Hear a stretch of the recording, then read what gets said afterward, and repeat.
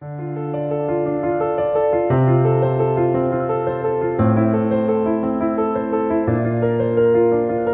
everyone. This is Mia Feroleto, publisher of New Observations magazine. Welcome to New Observations podcast. Before we get into our wonderful interview today, I wanted to share a little bit of information about our upcoming conference on consciousness and contact, July 22nd through the 26th in South Dakota. This is the fourth year, hard to believe, that we'll be doing these small conferences, and I'm delighted to be able to say that things are opening up on the Pine Ridge Reservation. So in addition to all of the other exciting things and 15 speakers we have planned, we will be able to visit Pine Ridge and experience some special things there as well. So if you have any questions or would like further information about the conference, please get in touch with me either by email at mia.feroleto@gmail.com or by phone at 802-952-6217. Thank you. Today, I would like to welcome our guest, Phil Borges, to New Observations podcast. Phil is a very, very talented photographer and filmmaker whose work I became familiar with through his TED Talk. And I have to say I've watched his presentation 5 or 6 times. It's just inspiring. He has traveled around the globe interviewing shaman in various cultures, and his photographs are absolutely breathtakingly beautiful. Coming back to the U.S., he produced and directed the film Crazy Wise, which interviews and follows a young man who has been diagnosed with schizophrenia, which coincided with his spiritual awakening, his Kundalini activation. And this is not uncommon. Many people who are actually going through spiritual convergence are diagnosed with psychiatric problems such as schizophrenia or manic depressive disorder or bipolar disorder, because that has been the way that the psychiatric world has interpreted these events in a person's life, as opposed to in other societies and communities which support this spiritual awakening or shamanism in various cultures and have the community and the ability to nurture a person through this extraordinary time in their spiritual development. So we will cover this in depth in this conversation. Welcome to the show, Phil. Well, Mia, such a pleasure to be here, and thank you for that introduction. Oh, it's my pleasure. I'm delighted to have you here, especially since I have been a fan for such a long while now. Can you give us some information on your background and how you became interested in shamanism? Yeah, let's see. Where should I start?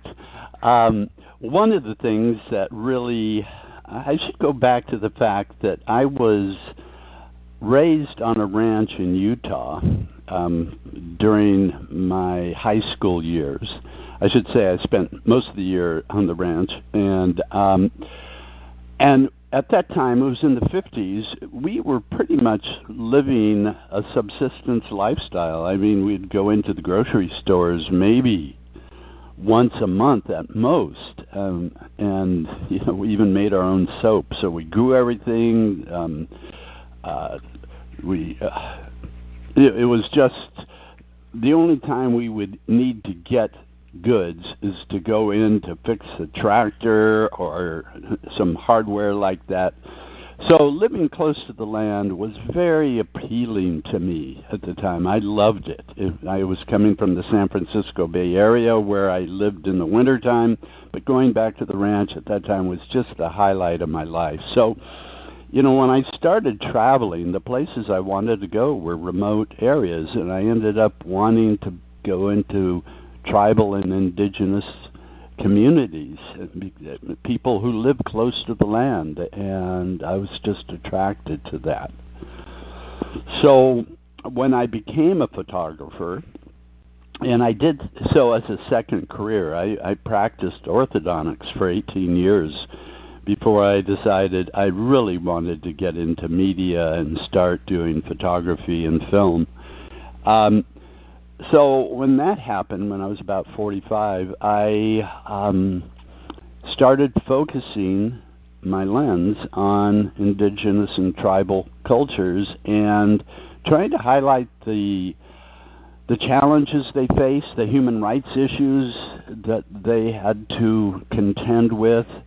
And I actually started in Tibet, where Mao had taken over the Tibetan country in 1949. He invaded Tibet, and it's been held by China ever since. And so I did a story on that, and when I was in the little town of Dharamsala, India, where the Dalai Lama now lives, that's where I started that first project. And I was invited to go in and watch the Nechung Oracle, or I should say the Kutin, which is the physical person who channels the Nechung Oracle.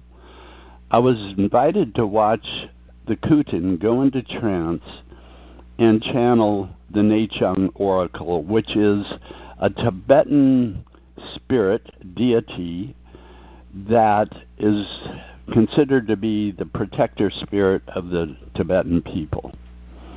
And that's really where my interest in shamanism started, because I had no exposure to shamanic work prior to that time, or even any exposure to a culture that used people that go into altered states of consciousness to do their healing or to do their visionary work.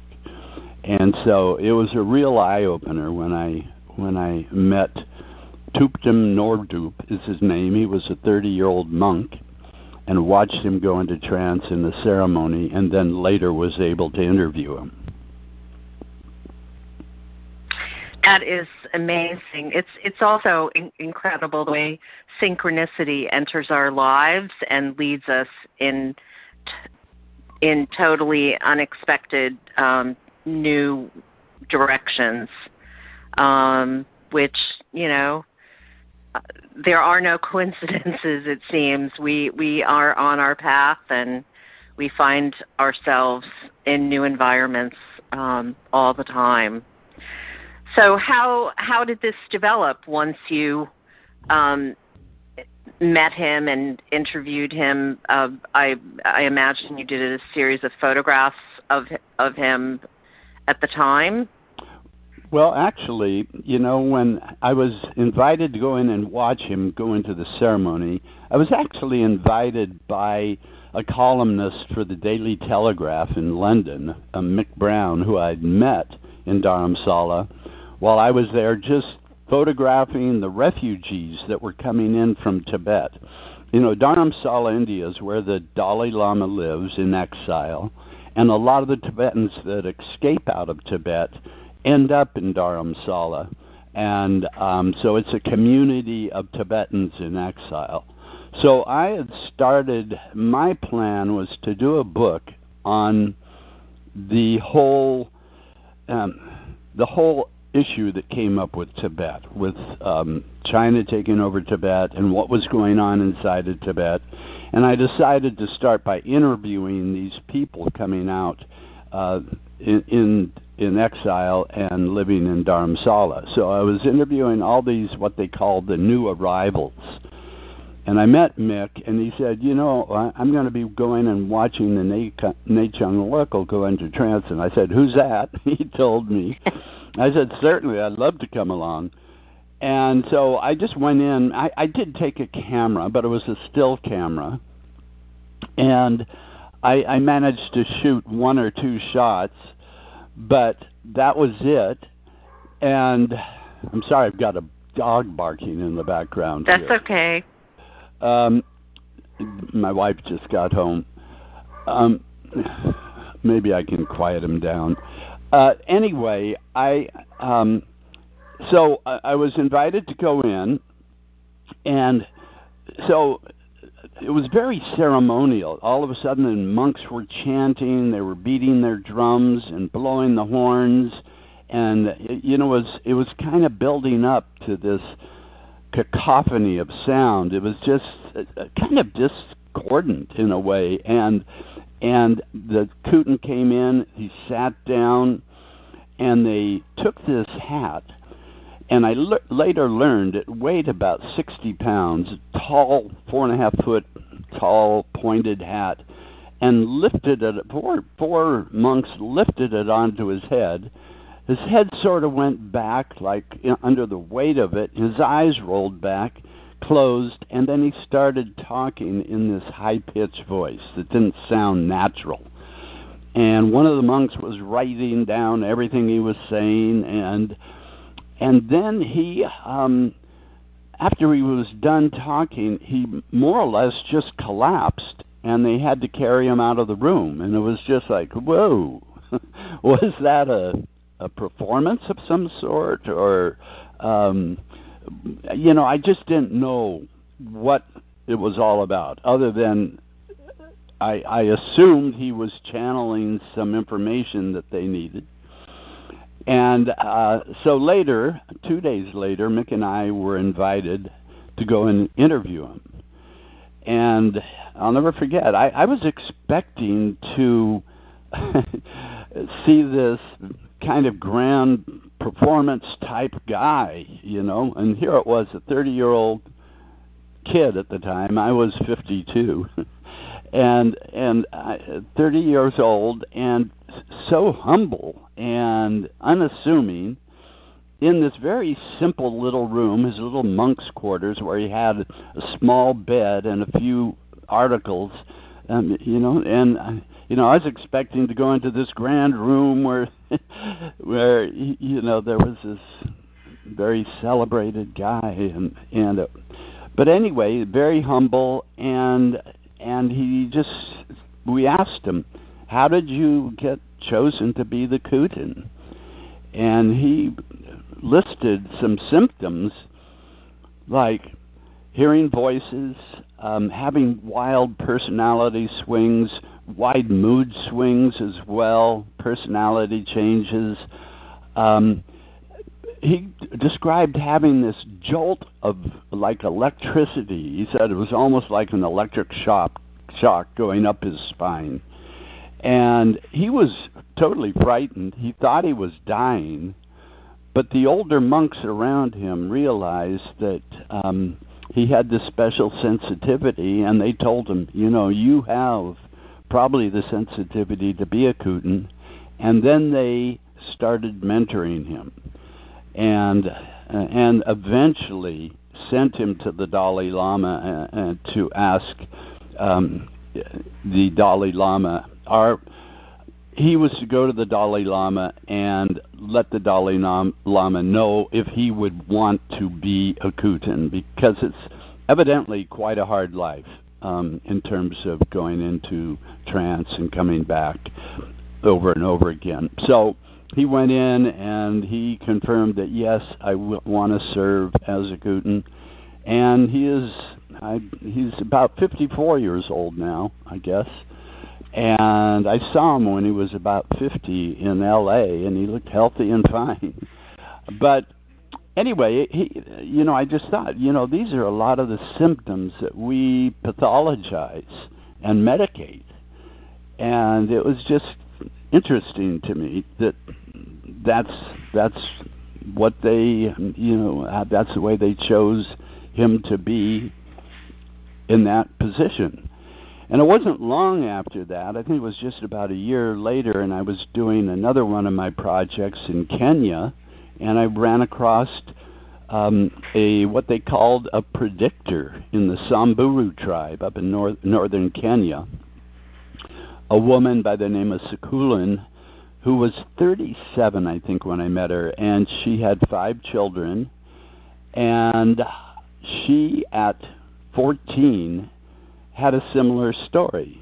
She was not only hearing voices, she was having visions, she was fainting a lot, having fainting spells, and she thought she was dying.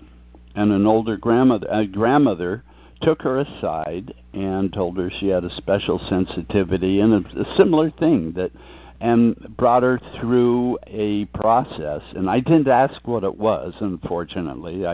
If I could go back, I certainly would have. But brought her through a process in which she learned to manage that sensitivity, and now she was a very well-known, what they called predictor, a visionary in her tribe, and she was also a healer.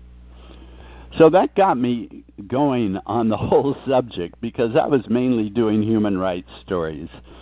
And so I continued to do my human rights stories, but every time I would go into a tribe or a community, indigenous community, I would ask, who are your healers? Who are your visionaries here?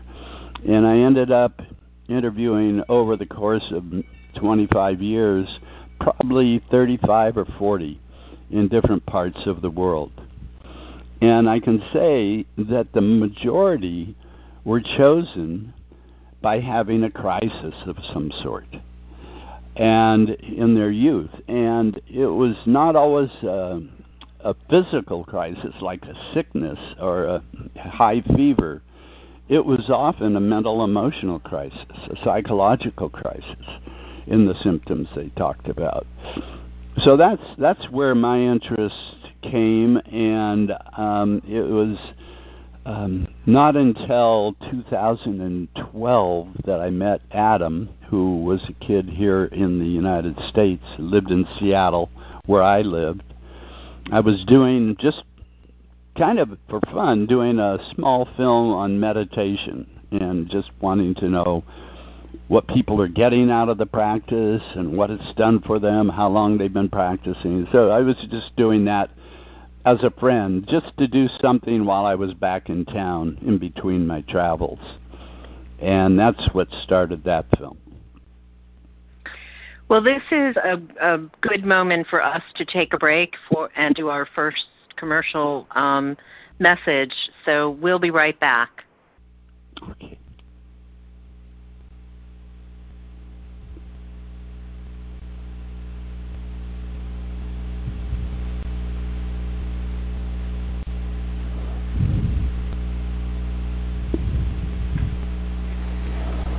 Welcome back to the show.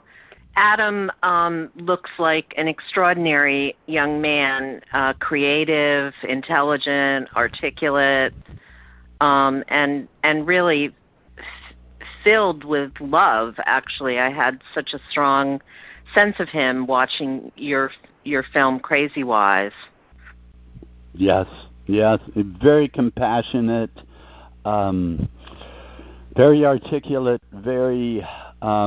The first thing when we sat him down, and we were just interviewing a series of people for meditation, and it ended up, his story was so interesting that I decided to stop interviewing anybody else and concentrate on him. But I'll never forget in the first interview, what he said. He said, 4 days after my 20th birthday, I went nuts, in his words. It was the first time I felt connected to the universe, where I was it and it was me. But then I kept going. And I'm sort of abbreviating what he said. I can't remember it all. But he said, and then I kept going, and I went way too far, and then it got scary. And at that point, he was his parents didn't know what to do. They didn't understand what was going on. He was coming up with equations that would solve all the family's problems, and they were saying, what? This doesn't make any sense at all. And they got very worried. They took him to a psychiatrist, and he put him on, I think, Depakote. And one of the first drugs that he gave him, he was diagnosed actually as bipolar, which is the most common diagnosis given out today. It used to be called manic depressive disorder. And he ended up, over a 4-year period of time, just going from one medication to the next because he was having all sorts of side effects issues. And at one point, he was taking 15 pills in a day. And he eventually, after 4 years of that, just became totally frustrated. He cut off all his medications all at once, which I've learned since then is a very dangerous thing to do because all these medications are much like heroin. They have a huge withdrawal issue with them when you just cut them off like that. But anyway, he did it. He cut them all off, went cold turkey, and then he did a Vipassana meditation retreat. And that's kind of, as I've learned since, the boot camp of meditation retreats. Meditating 10 hours a day, 10 to 12 hours a day, for 10 straight days, silent meditation, not looking at anybody in the eye, not saying a word. And anyway, he did that, and it was astonishing. He came out of it. He was stabilized. He was able to go back to work. He went back. He was working at Whole Foods grocery store. He went back to work, and that's just shortly after that is when I met him. So and when I met him, seemed like just this handsome kid, long brown hair and a beard. I mean, he could easily, if he was wearing the right garb, he could have been mistaken for Jesus real easily. And he just had this very light, humorous effect. He just seemed very light and funny. And so I would have never known that he had gone through the trial that he did over that 4-year period. So I was just curious and started interviewing him. And down the line, things started to take a whole different turn. And that's what I've learned about making a feature-length documentary, at least if you're following a person and watching their life unfold, because it's, like I say, it's like chasing a wild horse. You just don't know where it's going to go. And it went in places we never dreamed it would.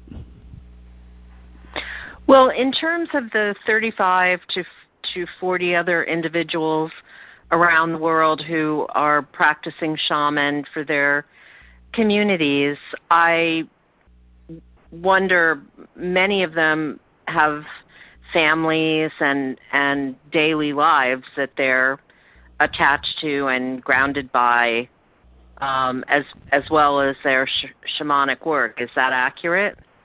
Well, yeah, some do and some don't. I mean, I've met almost an equal number of men and women that are what we call shaman. The word came from Sama, which came out of Siberia, actually. But they go by different names, and but I would say, in terms of how many were married and not married, I haven't thought about that. But I would have to think. I would say the ones I knew were partnered in some way or had kids were in the minority, as I think about it. That many of the women were older. Like in Mongolia, the shaman I met there, the female shaman, were all like 60, 70 plus. Interesting. So, yeah. So they had devoted themselves to their shamanic work. Yeah. And basically, they were told, if they didn't, the calling that came as the symptoms of what we would call a psychotic break often, or a horrible sickness, if they didn't answer the calling, I heard this very often, they could become sick and die. It was something that they were called to do, and they looked at it as a calling, and in that many of them didn't charge any money for what they did. Most of them didn't. They usually had, kids to raise in the case of Sakulin, or goats to herd, or other work to do besides their shamanic healing and visionary work. In fact, one of the Mongolian shaman, a woman by the name of Namid, who's in our film actually, I watched her working with her clients, and they live in these gurs, these tents that are maybe 15 to 20 feet in diameter. And there's a gur every mile and a half in the area we were. I mean, it's very sparsely populated, northern Mongolia. And a steady stream of clients were coming in on horseback to see her. And I had given her like $35 to stay near her place, to pitch my tent near her place while I was watching her do her work. And she gave it all away to her clients over the time I was there. It was like, I thought, man, this is a lot different than it is where I come from. A sign of a true mystic. Definitely. That's, that hallmark generosity is, it really is true. It's consistent throughout in terms of people who really have, in my opinion, in my experience, a true mystical, calling. And mine as well, because not only have I interviewed these shamans, but since I've done Crazy Wise and done that TED Talk that was titled, I didn't title it, but they titled it Psychosis or Spiritual Awakening, which has gotten, I guess, 4.5 million views now. So we get a lot of calls from people and a lot of notes on email about their story. They want to tell their story. And so many of them end up, if they successfully navigate the crisis, and usually if it happens here in our culture, they have to do it on their own unless they are lucky and find a relative that knows what's happening, or a therapist that knows what's happening. But once they've successfully navigated the crisis and they've put meaning to it and they understand it and they know how to go in and out of that state, then they typically end up with a lot more compassion and a lot more empathy. It's like that mystical experience of being what Adam called being at one with the universe, where I was it was me. You no longer have this domination by this ego self that is, feeling separate from the whole. You feel more of a kinship and more of a responsibility to the whole. So I think that's the main thing that makes them good healers. Well, we're about to take our second break, but we'll be right back, and I would like to explore Adam as a potential healer. So we'll be right back.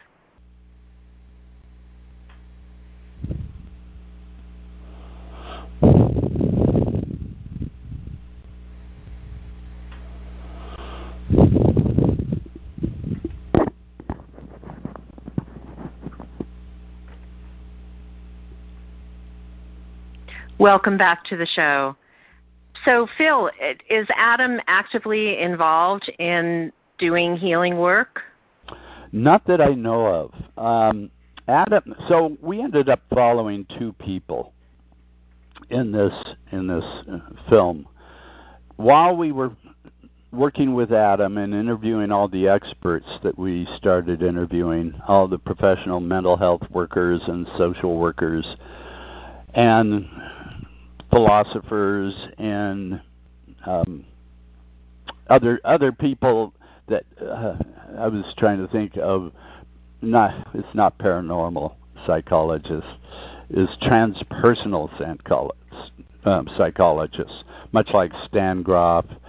While we were doing all those interviews, I was posting them. Our team was posting them on the internet and building an audience so we could eventually do a Kickstarter to fund the film.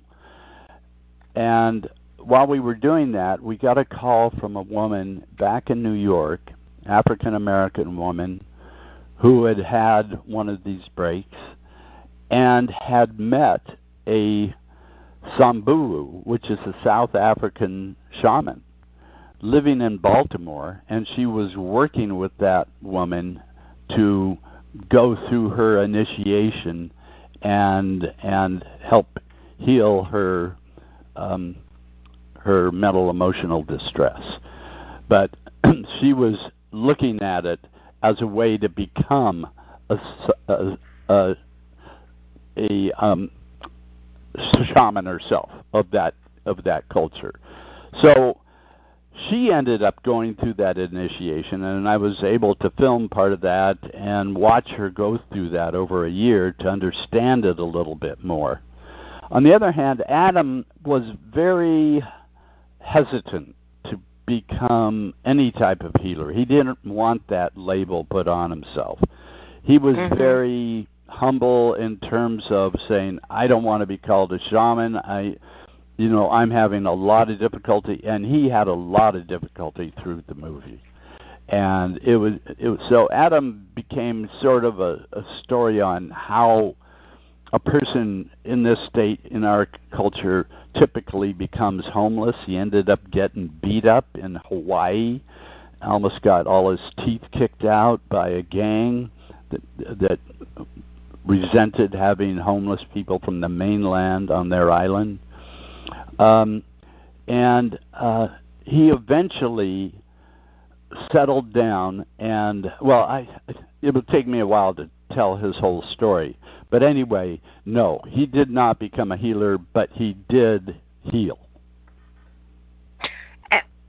And he also helped his mother throughout her cancer and death, which I think was really significant in terms of his own personal healing.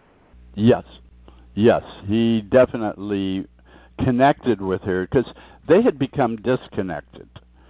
Because what happened at the fourth, he did 4 Vipassana retreats, and at the 4th one, and this is while we were filming him, during the time we were doing the interviews with him and shooting B-roll, he had this childhood trauma come into consciousness that he had totally blocked from his mind. And it was that his grandfather had molested him. And when he went and it came up and it was very disrupting in the Vipassana, he went to the leaders of the Vipassana retreat, told them what was happening, and they said, we're sorry, we cannot help you here with that. And they sent him home. And he went home and he told his parents of what came up and what he came to realize had happened to him. And they didn't believe him. They said, you've been disrupting our family long enough, and this has got to stop. And they just discounted what he had experienced. And so wasn't there the question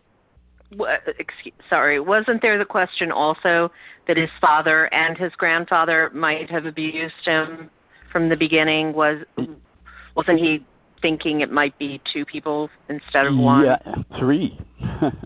Oh, three, a third. Yeah, even his mother. I mean, so he later realized that he was just spiraling down into the. So I'll just back up and say, once he was distanced from his parents and the Vipassana, that was his two main pillars of support at that point in his life. His life just went into a downward spiral that really shocked us all on our team. And it took him only about a month before he was homeless, living in his car. He lost his beautiful little cottage. He was living on a lake up here in the Cascade Mountains.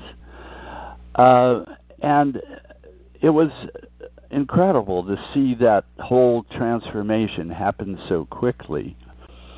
So during that downward spiral, especially after he got beat up, he went into this state of utter paranoia, and everybody, including us on the team, were out to either take advantage of him or hurt him.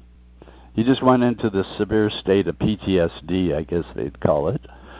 And so during that time is when he came up with the thoughts that his parents had also molested him. But he later, as he healed, realized that that was an illusion. But he definitely realized that his grandfather had. So it became very complicated. If you're familiar with working with your Kundalini energy, you go way up and then you come way down, and the paranoia can easily be an outgrowth of going down without the knowledge to assist you in the process. Yeah, you're breaking up a little bit. So I missed sorry. Some of that. Is this what I said was the paranoia can be a manifestation of the coming down from the the high of the Kundalini experience. If you're not working with it in an active way, paranoia can be a common side effect. Yeah. You know, the way I've looked at it, I haven't framed it quite like that, but I could see how it could be. I've always thought that what happens when a person goes into these altered states, or I call them extraordinary states of consciousness, it's somewhat of an ego dissolution. Your sense of self kind of gets dismantled in some way. And then, if you don't understand what's happening, it can become very frightening. It's like what Adam said, and then I went too far, and then it got scary. And in that scary state of losing your sense of self, which I can imagine could be extremely frightening if you don't know what's going on and you haven't taken a pill or something. And the ego can come back in a very inflamed way, out of fear. And it either can come back as paranoia, where you think the CIA is bugging your room and following you everywhere, or it could come back in an inflated sense of delusions of grandeur and coming back thinking you're here to save the world, you know things no one else knows, you're the second coming, you're Jesus, whatever. So it could come back in those two forms, and that's what I've always thought was happening. In terms of Kundalini, that metaphor to explain things, I'm not as versed on that. Well, simply his description of the electricity, that's a manifestation of Kundalini activation. Yeah. So he was, that was part of his experience. Right, and it was very painful to him, he said. when it would happen. Mhm. Yeah. Yeah. I having had the experience myself, I know how strange it can be. Now, when it happened to you, Mia, did it make you paranoid? Not really. I have to say I was born extremely psychic. As a small child, I would, tell my parents things that were going to happen, and sure enough, whether it was within our own family or from things I had seen on television, news. My father would come home from the office. He was a doctor, and at night he would watch the evening news with eating his dinner on a card table, watching the evening news every night, and I would sit and watch news with him, and I would discuss things that were being reported and say, oh, this is going to happen. And sure enough, a week later, whether it was something about my Aunt Helen or an event on the news, it would happen. And whatever I had said. And, I always get messages in the form of words. I don't think of myself as hearing voices per se, but I get very specific messages that I incorporate into my daily life, and it's been extremely helpful. You can call it intuition, you can name it all kinds of things, but one example is when I bought my house in upstate New York. I was on my way to the dentist that morning, and there was hardly any snow on the ground, but it was snowing lightly. And I had loafers on, and my intuition told me to put on my rubber boots. I got the message, put on the rubber boots, drove to the dentist's office, and at a certain point, I hit a patch of black ice. My car was thrown to the other side of the road and back again, and then off the road. And I knocked over 2 mature pine trees and the major electrical pole for the area. And my car was conducting 38,000 volts of electricity. And I got out of the car because I had flames on the other side of my windshield. And had I not had my rubber boots on, I would have been electrocuted. Wow. So it was quite an amazing experience. And from an astrological perspective, the planet Uranus, which is electricity, was exactly on my sun, both at 13 degrees Aquarius. So it was, you could look at the symbolic representation in terms of where the planets were, but I caused a complete blackout in the entire area. I landed on this poor man's front lawn, just like Dorothy in The Wizard of Oz, and I'll never forget, I blew up his TV set, and he had an artificial leg. He had a leg amputated. So he came out and said, come in, come in.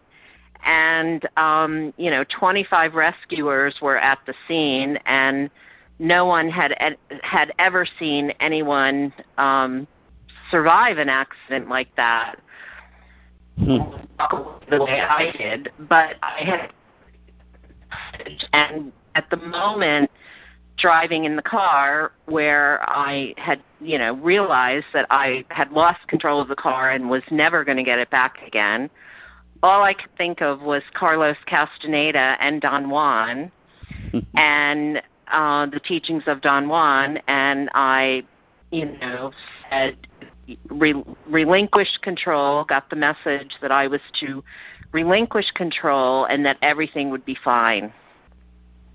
And it was. Go. To let go, yep. It's a big one. Especially to know when to do it. Exactly. But in my life, I learned very early on, that these messages were beneficial and to work with them. Mm-hmm. Yeah. Yeah. Wow. What a story. Yeah. Well, I've had a really interesting life. As you have too, and that's why I think that we're at a remarkable point in human progress, human evolution, Mm-hmm. where I think people in general are becoming more connected to this part of themselves, which I believe is our true nature. Yeah, yeah.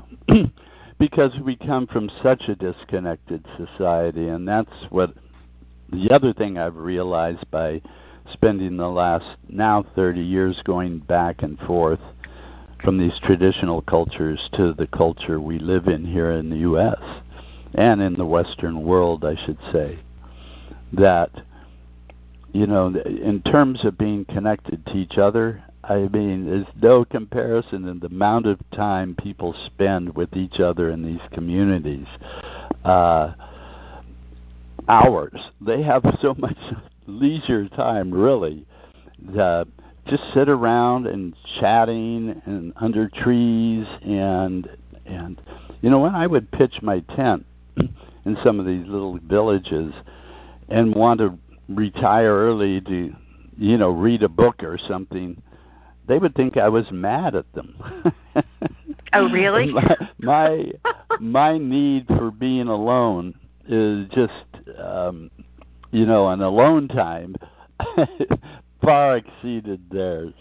And but not only that, they have this connection to the earth in a way, and it's just not because they have to grow or hunt and gather all their food. Of course, that attaches them to the earth in a way we're not. But it's also they put spiritual meaning in everything in the earth. They're spirits of the mountains, they're spirits of the rivers and the forests and the animals. They pay homage to their ancestors, and often leaving a little bit of food at the dinner table for the ancestors. So there's this more of a sense of being connected, and of course they're connected to each other because they completely depend on each other to survive. There's no, usually, there's a little bit of money circulating nowadays, of course, but pretty much it has to be barter, doing for each other. And so they have this connection to each other, to the natural world, and to themselves. They're not freaked out when somebody goes into an extraordinary state of consciousness. It's a sign of a certain type of sensitivity. So it's a lot of the stuff we've lost. Yes, connection. it's truly part of our makeup, what we're born with. Has Adam ever interacted or visited an indigenous community? Not that I know of.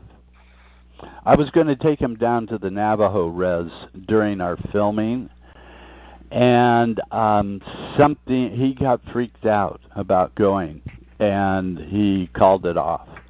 So that never happened. But certainly Akaya, the other person in our film that went through the shamanic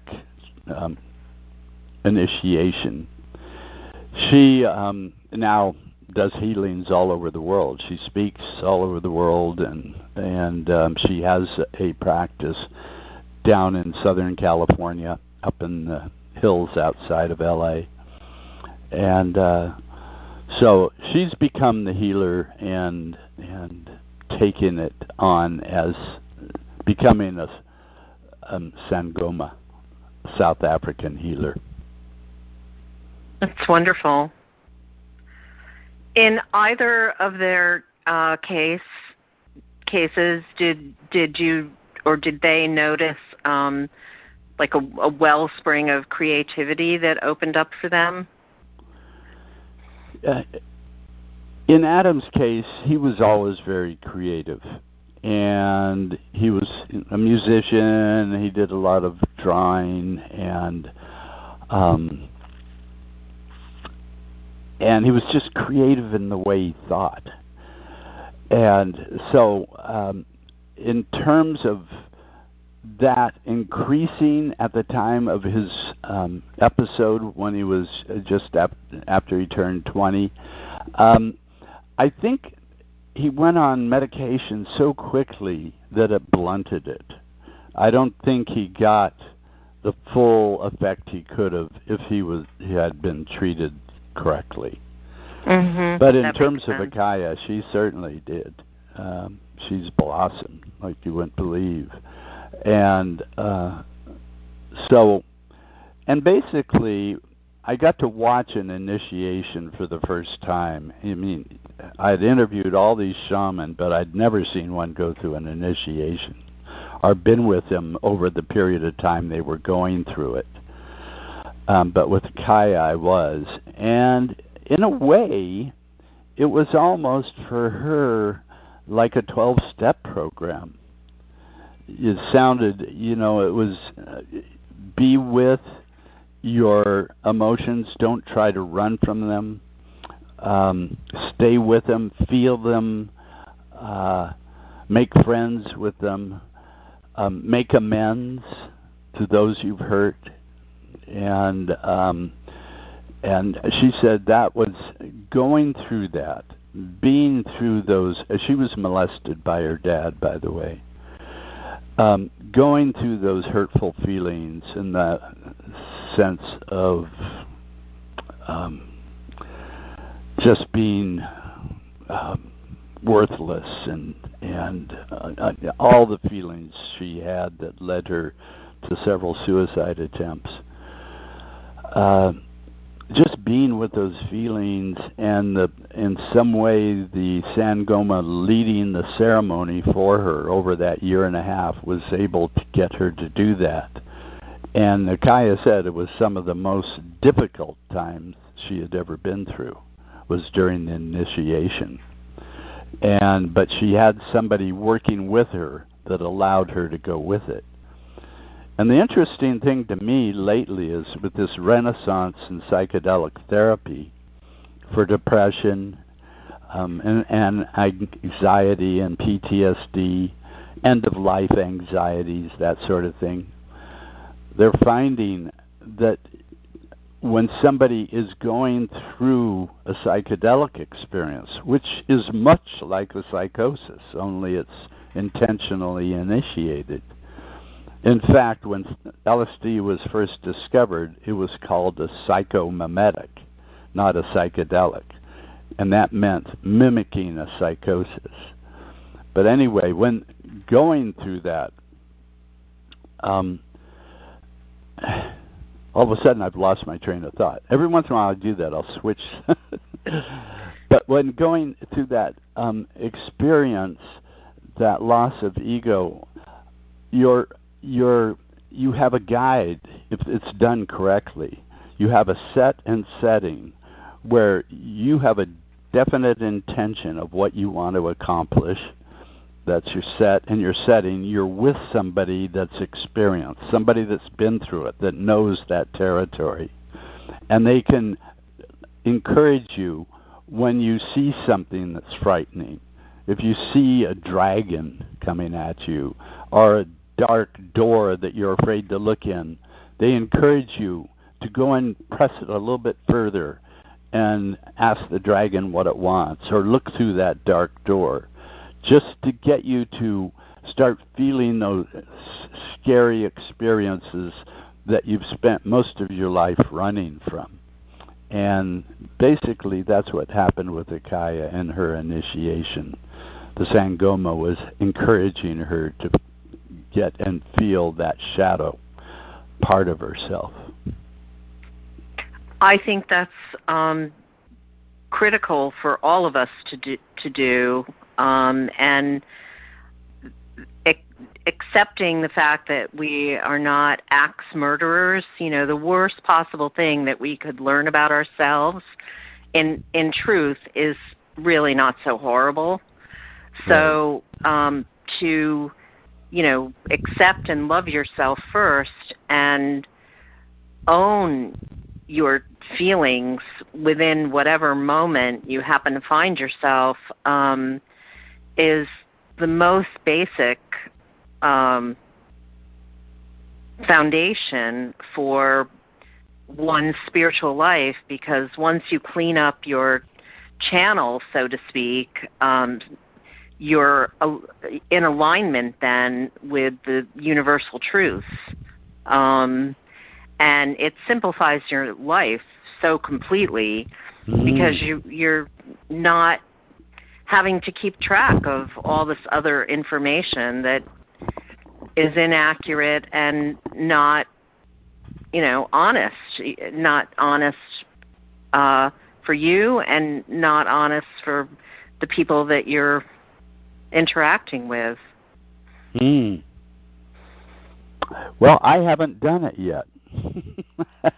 I'm planning to. But I've talked to a lot of people who have. It's amazing. I'm involved with Lakota culture and spirituality, and substances are really not a part of Lakota culture. Yep. Particularly alcohol is definitely right. looked on as, It's devastated so many native cultures. It certainly has, and a number of spiritual people believe that alcohol is just the doorway for lower level astrals to hook on to an individual and influence them in negative ways. Right. So I personally will not use any substances, because I want to keep my own channel as clear as possible. Yeah. But everyone is on their own individual path and needs to follow what feels right. Is in terms of the tribes I've been in, many of the tribes use plant medicines for going into altered states of consciousness. The Navajo, the Huichols down in Mexico, of course in the Amazon it's ayahuasca. But I was interested in the different ways people get to that state. And a lot of it is the drum. I know the Lakota use the sun dance, and which I've witnessed on one occasion. And over in Pakistan, there's a group of animists that live on the Pakistan-Afghan border called the Kalash. And they do a whole different thing. They start a fire of juniper branches, sacrifice an animal, pour the blood over the smoldering branches, and the shaman inhales the smoke to go into trance. So there's different methods of induction, and that cultures have used over the centuries. But the thing that's interesting to me is almost every culture I've been in does use a non-ordinary state of consciousness to access either powers of healing or visionary powers. Yeah, it's so interesting from my perspective because I at this point, I'm 65 years old now, and I use, I guess you would say, prayer more. I don't feel that I ever am out of communication, and regardless, even if I have a particular question or challenging situation that I'm dealing with in life and ask, the answer will come almost immediately. And how do you it ask? will How do just your prayers go? simply with words. I simply, I'll give you one example. I had curated an exhibition that was to take place in New York in an unusual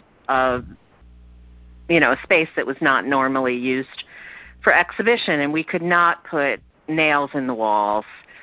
And I spent hours that day looking for solutions, calling art handlers, and finally I just, got fed up.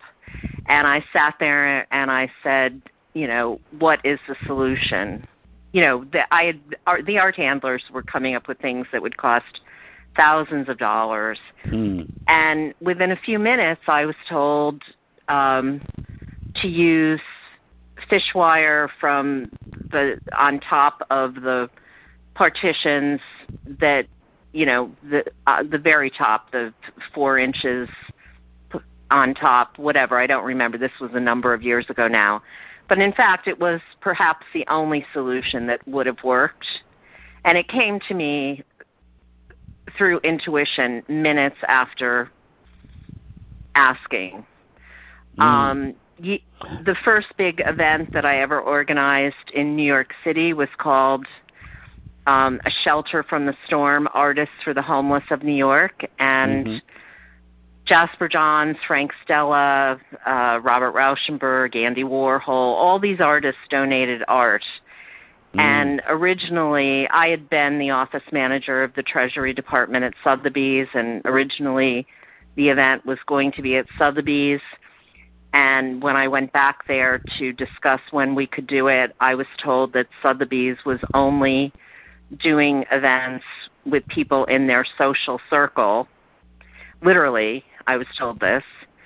Then I went to Christie's, and their legal counsel at the time turned me down. And I said, we've collected all this art. What do you suggest we do?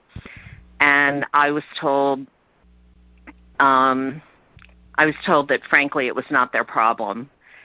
And I sat there and asked for a solution, and within minutes was told, contact the Cathedral St. John the Divine and make them your third beneficiary, which is exactly what I did. I called. I said, we'd like to make your shelter program our third beneficiary.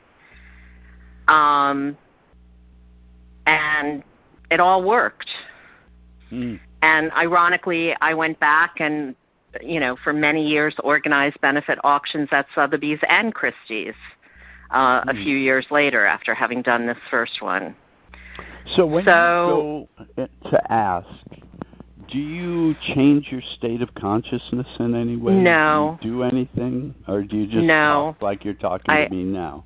I honestly do. I just talk like I'm talking to you. Do you do it out loud? Not necessarily. Sometimes out loud, sometimes quietly in prayer. But I've lived a contemplative life in many ways. I mean, this has all of these things have been integrated in my life from the time I was a small child. And as a 2-year-old, I knew that I was close to God. I was consciously aware of this fact. So I was surprised at 30 to learn that people had other experiences, because I thought my experience was universal. Interesting. You're lucky. Well, I'll give you another example. I had an art gallery here in Vermont for a while, and at an opening reception, an artist from Canada and her husband and their friends were talking about a good friend of theirs in Montreal who had been riding his bicycle and was hit by a car and had been in a coma for a couple of months, and things were looking very grim for him. And everyone talked about what a wonderful guy he is, and the concern and love was really clear to me And so when I went home, he kept coming into my mind, and I decided to get involved and, asked for his healing using his name. And again, moments later, was told that he would be fine. And as I often do when things like this happen, I want to have a witness, someone for my own clarification and, just for my own well-being. I want to include others in this process. So I called my friends in Canada and told the wife, Heidi, that I had, gone through this process and was told that this man would be fine. And a week later, I got a phone call from her husband, who is one of the top lawyers in Montreal, and he was calling me to tell me that this man was out of his coma and within a few days was sitting in his hospital bed working on his laptop. Jeez. Incredible. So I have, many, many, many experiences like this. But I, just quietly live my life for the most part, trying to share information as much as possible, which is why we're doing this podcast today, Phil. Yeah. So wonderful. Well, we're getting to the end of this particular conversation, and I hope there will be another. But is there anything that you'd like to share with our audience before we say goodbye? Oh boy, and we've covered a lot of ground. I think I've covered everything that I have to share in terms of how I got into this and what I've learned. I definitely have come a long way from when I started Crazy Wise in 2012 in my understanding of what these non-ordinary states of consciousness, or that I like to call extraordinary states of consciousness, are, and how they're so misunderstood, and how they can take so many different forms, so it's not so easy to diagnose. But that we really, because, and the other thing I've come to realize that more and more people are experiencing them. Right. And so I think it's a very important message that you're doing to get this word out there, and so people can have more of an understanding and realize that, typically these people that go into these alternate states, it's usually from trauma of some sort. It could be childhood trauma, but it could just be the trauma of living in our disconnected culture that we're in. They're so sensitive, they can't put up with it like I can. I mean, I can play the game, and I know that I do things like I have, and not so much now that I've gotten older, but using my accomplishments to get my connection, to thinking that the admiration I'm getting for what I've accomplished is really what's going to satisfy me. But it's the direct reciprocal connections with others and with the environment and with ourselves that is got to be nurtured. And all these false values, or all these dead-end values, like celebrity, status, wealth, power over, are dead ends, and a lot of our culture hasn't realized that yet. I agree completely. That is so beautifully said, and it's so true. It's one of the key things we have to learn from indigenous cultures. Yeah, and I sure thank my lucky stars that I got on the path that I did and got to visit these cultures that have a lot of those qualities still intact. Yeah, it's a huge blessing to be able to interact with people from all over the world, and specifically who are taking their spiritual lives seriously on a daily basis. Such a gift. Yeah. So thank you how so can much, people Mia. see? Pardon? How can people watch Crazy Wise and see your photography, your beautiful photography? Okay, so my photography and my projects I've done over many, many years is at philborges.com, philborges.com. And the film, you can get to the film that way too. There's a Crazy Wise link.